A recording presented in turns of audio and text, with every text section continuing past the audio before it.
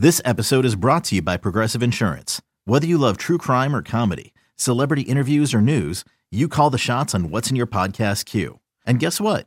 Now you can call them on your auto insurance too with the Name Your Price tool from Progressive. It works just the way it sounds. You tell Progressive how much you want to pay for car insurance, and they'll show you coverage options that fit your budget. Get your quote today at Progressive.com to join the over 28 million drivers who trust Progressive. Progressive Casualty Insurance Company and Affiliates.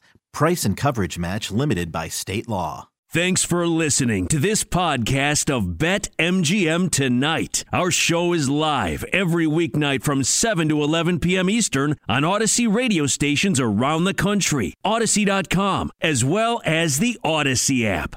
One man we never have to carry, though. Our guy, Alan Bell from Sportsline. Thank you. Joining us right now on the Roman Guest Line. Alan, how you doing, sir? And what you got in this game tonight? Hey, it's fantastic. First off, let me say that's a great transition. Yeah, I got to agree with Tristan on that one. That was solid work right there. Look, I'm on 76ers money line. There you go. What else were we on? Suns money line. Yeah, and Carolina. Yeah, I got Carolina actually puck line plus 1.5. North Carolina, come on and raise up. If they can pull this off in Boston, that'd be huge for them. So let's see if they can get that job done. AB, I got to ask you, of course, it's schedule release day. What are your biggest takeaways from schedule release day? Do you go ahead and try to shop around for some early lines and go ahead and just bite off a lot more than you can chew, or maybe you can chew? Like, how do you consume schedule release day, and then what's your betting strategy with that? Yeah, so I don't really hit week one lines. I will hit futures, though. I'll hit team wins for sure. You kind of have a feeling of teams going into it, and then you get an idea. And what I look for, kind of are those teams. And then I look at good or bad stretches during the season, right? Where's their bye week? Where, do they have, like a brutal road stretch where they have like 3 or 4 straight on the road, or 2 straight against, really good teams, kind of coming out of the bye week. Like, you just try to find little numbers like that to where you say, all right, that actually is probably going to equal to, one more win or one less win, depending on what it is.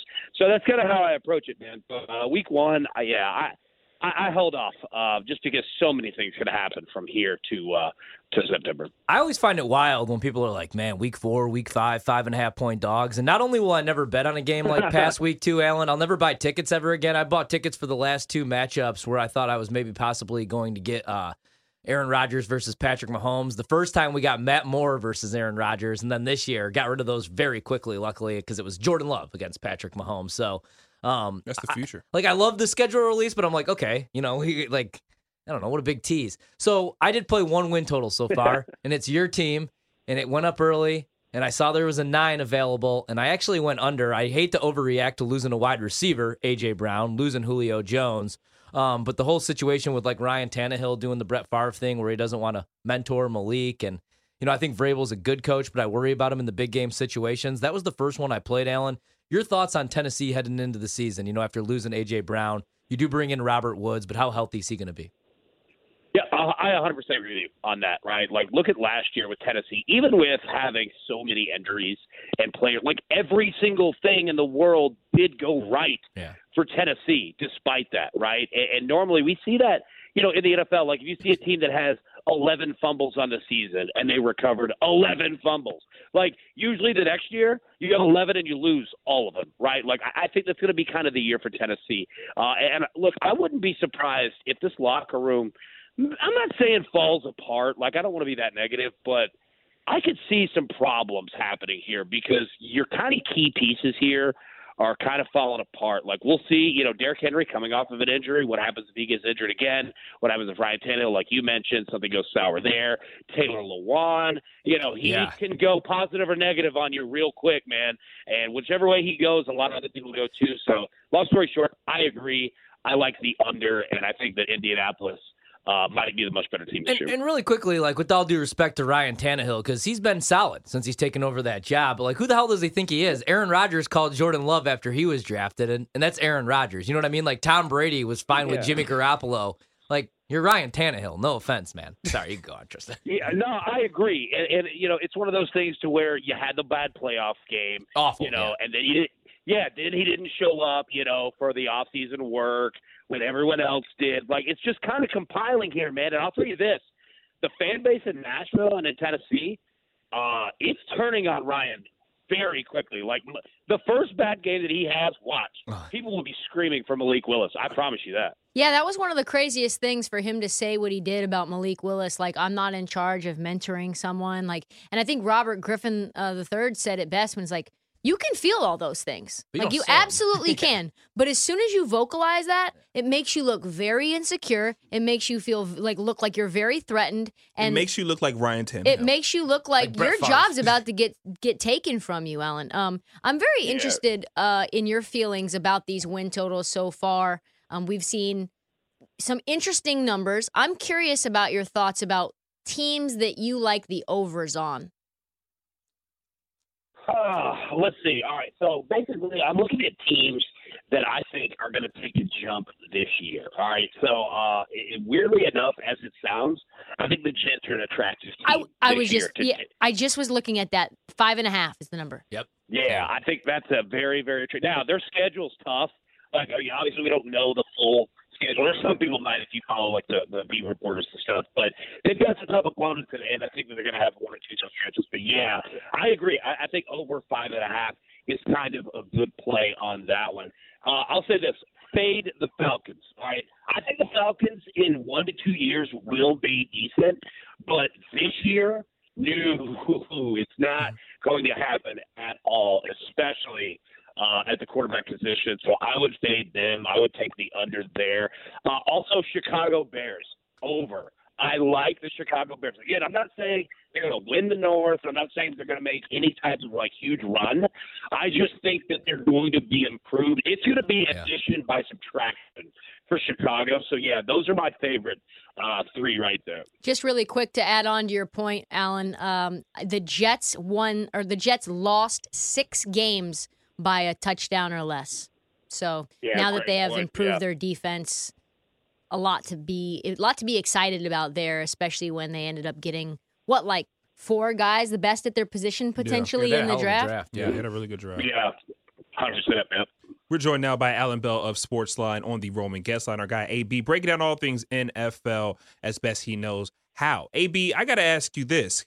Have you checked out the comeback player of the year odds at BetMGM?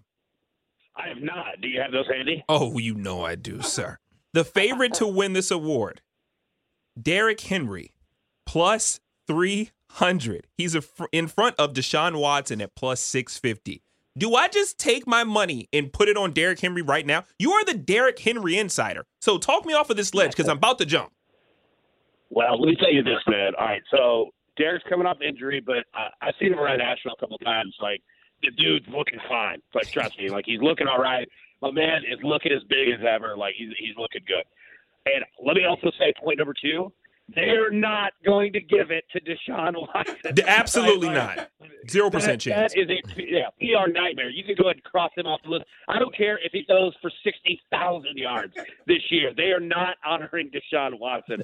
Derrick Henry's out of that play.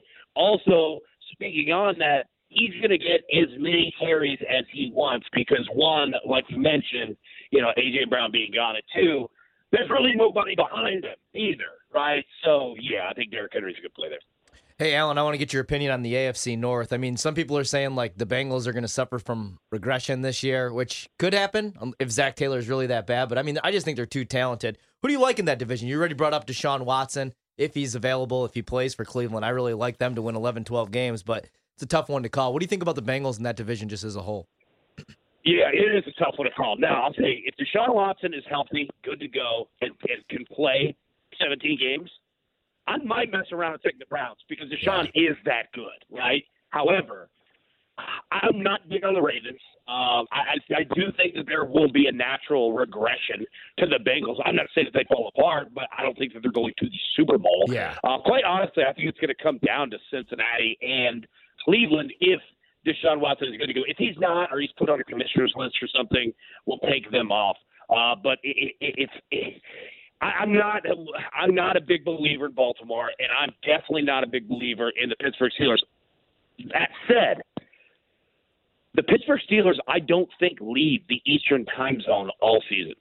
It's something like that. Take a look when the schedules come out. Yeah. The AFC North there's something geographically about them to where their miles traveled is much lower than every other, division. So take a look there. But I believe that the Steelers legitimately just don't leave the Eastern time zone. And I think Mitch Trubisky could do okay.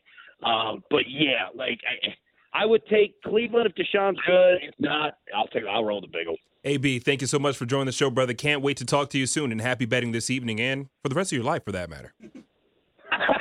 Hey, you guys too, man. I appreciate it. You'll take care.